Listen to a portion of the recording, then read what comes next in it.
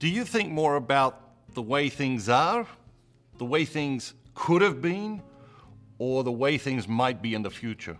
What about when life deals you a miserable situation? Do you consider the possibility that something amazing might come from it? Most of us don't, at least not initially. We grieve, obsess, reminisce, and ruminate. These all have their place, but there comes a time to ask what good things could come from this unfortunate circumstance. But most of us don't get taught this essential life skill.